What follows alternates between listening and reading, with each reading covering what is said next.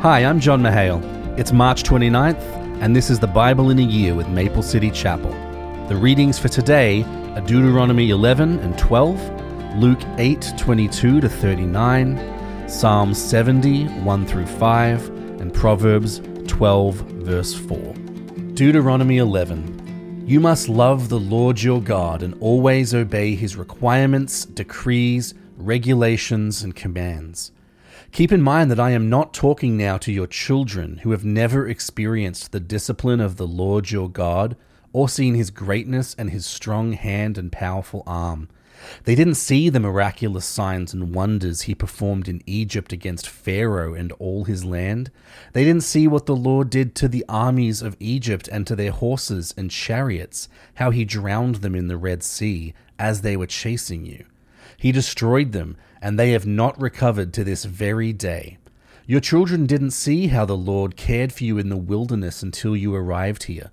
They didn't see what he did to Dathan and Abiram, the sons of Eliab and descendant of Reuben, when the earth opened its mouth in the Israelite camp and swallowed them, along with their households and tents and every living thing that belonged to them.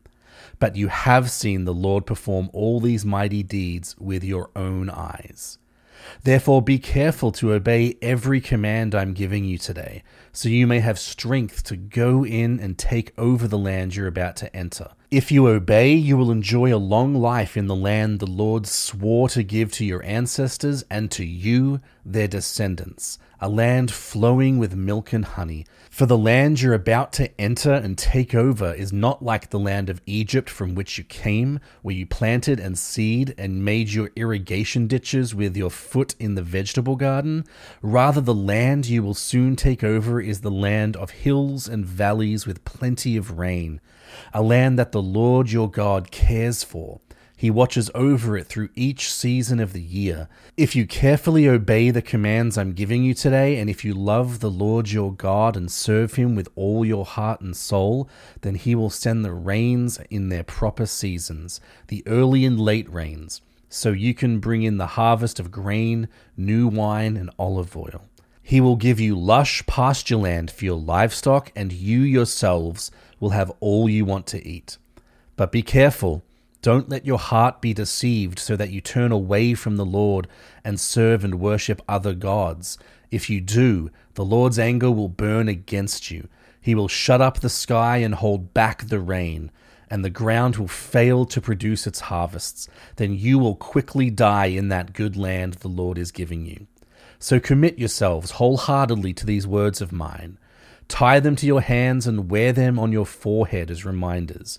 Teach them to your children. Talk about them when you're at home and you're on the road, when you're going to bed and when you are getting up. Write them on the doorposts of your house and on your gates, so that as long as the sky remains above the earth, you and your children may flourish in the land the Lord swore to give to your ancestors. Be careful to obey all these commands I am giving you. Show love to the Lord your God by walking in his ways and holding tightly to him. Then the Lord will drive out all the nations ahead of you, though they are much greater and stronger than you, and you will take over their land. Wherever you set foot, that land will be yours. Your frontiers will stretch from the wilderness in the south to Lebanon in the north, and from the Euphrates River in the east to the Mediterranean Sea in the west. No one will be able to stand against you, for the Lord your God will cause the people to fear and dread you, as he promised, wherever you go in the whole land. Look, today I am giving you the choice between a blessing and a curse. You will be blessed if you obey the commands of the Lord your God that I'm giving you today. But you will be cursed if you reject the commands of the Lord your God and turn away from him and worship gods you have not known before. When the Lord your God brings you into the land and helps you to take possession of it, you must pronounce the blessing at Mount Gerizim and the curse of Mount Ebal. These two mountains are west of the Jordan River in the land of the Canaanites who live in the Jordan Valley, near the town of Gilgal, not far from the oaks of Moreh. For you are about to cross the Jordan River to take over the land the Lord your God is giving you. When you take that land and are living in it, you must be careful to obey all the decrees and regulations I am giving you today. Deuteronomy 12. These are the decrees and regulations you must be careful to obey when you live in the land that the Lord, the God of your ancestors, is giving you. You must obey them as long as you live. When you drive out the nations that live there, you must destroy all the places where they worship their gods. High on the mountains, up on the hills, and under every green tree, break down their altars and smash their sacred pillars. Burn their Ashtoreth poles and cut down their carved idols. Completely erase the names of their gods. Do not worship the Lord your God in the way these pagan peoples worship their gods. Rather, you must seek the Lord your God at the place of worship he himself will choose from among all the tribes, the place where his name will be honored. There you will bring your burnt offerings, your sacrifices, your tithes, your sacred offerings, your offerings to fulfill a vow, your voluntary offerings, and your offerings of the firstborn animals of your herds and flocks. There you and your families will feast in the presence of the Lord your God, and you will rejoice in all you have accomplished because the Lord your God has blessed you. Your pattern of worship will change. Today, all of you are doing as you please because you have not yet arrived at the place of rest, the land the Lord your God is giving you as a special possession. But you will soon cross the Jordan River and live in the land the Lord your God is giving you. When he gives you rest from all your enemies and you are living safely in the land, you must bring everything I command you. Your burnt offerings, your sacrifices, your tithes, your sacred offerings, and your offerings to fulfill a vow to the designated place of worship, the place that the Lord your God chooses for his name to be honored. You must celebrate there in the presence of the Lord your God with your sons and daughters and all your servants. And remember to include the Levites who live in your towns, for they will receive no allotment of land among you. Be careful not to sacrifice your burnt offerings just anywhere you like. You may do so only at the place the Lord will choose within one of your tribal territories. There you must offer your burnt offerings and do everything I command you. But you may butcher your animals and eat their meat in any town whenever you want. You may freely eat the animals with which the Lord your God blesses you. All of you, whether ceremonially clean or unclean, may eat that meat, just as you now eat gazelle and deer. But you must not consume the blood. You must pour it out on the ground like water. But you may not eat your offerings in your hometown, neither the tithe of your grain and new wine and olive oil, nor the firstborn of your flocks and herds, nor any offering to fulfill a vow, nor your voluntary offerings, nor your sacred offerings. You must eat these in the presence of the Lord your God at the place he will choose.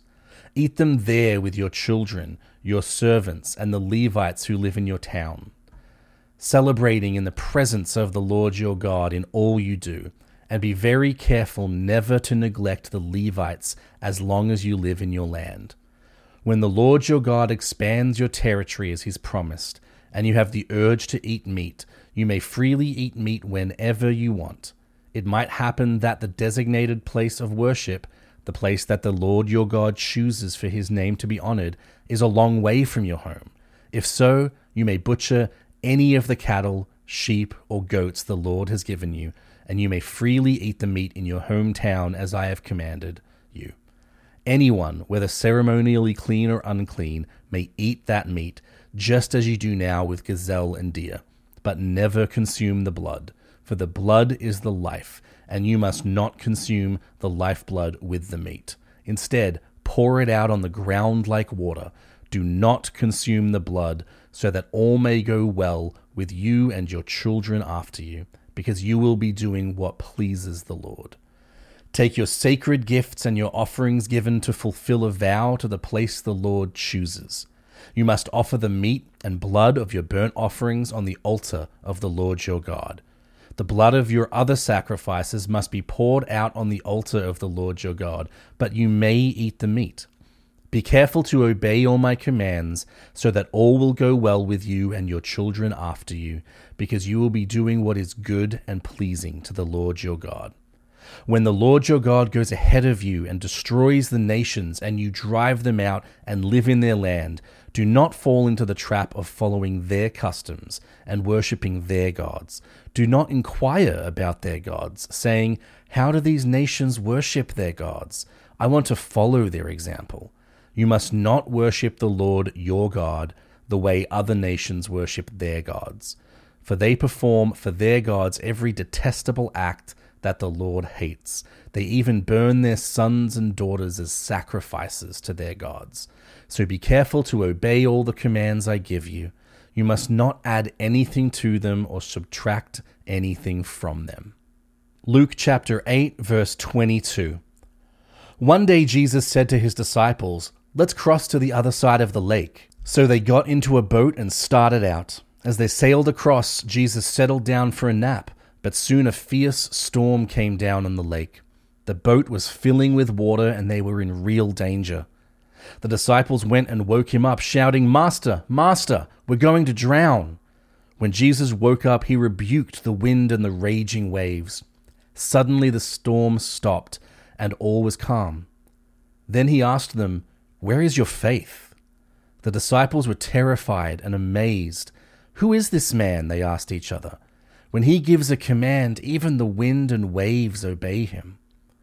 So they arrived in the region of Gerasenes, across the lake from Galilee. And Jesus was climbing out of the boat. A man who was possessed by demons came out to meet him. For a long time he'd been homeless and naked, living in the tombs outside the town. As soon as he saw Jesus, he shrieked and fell down in front of him. Then he screamed, "Why are you interfering with me, Jesus, Son of the Most High God? Please, I beg you, don't torture me." For Jesus had already commanded the evil spirit to come out of him. The spirit had often taken control of the man.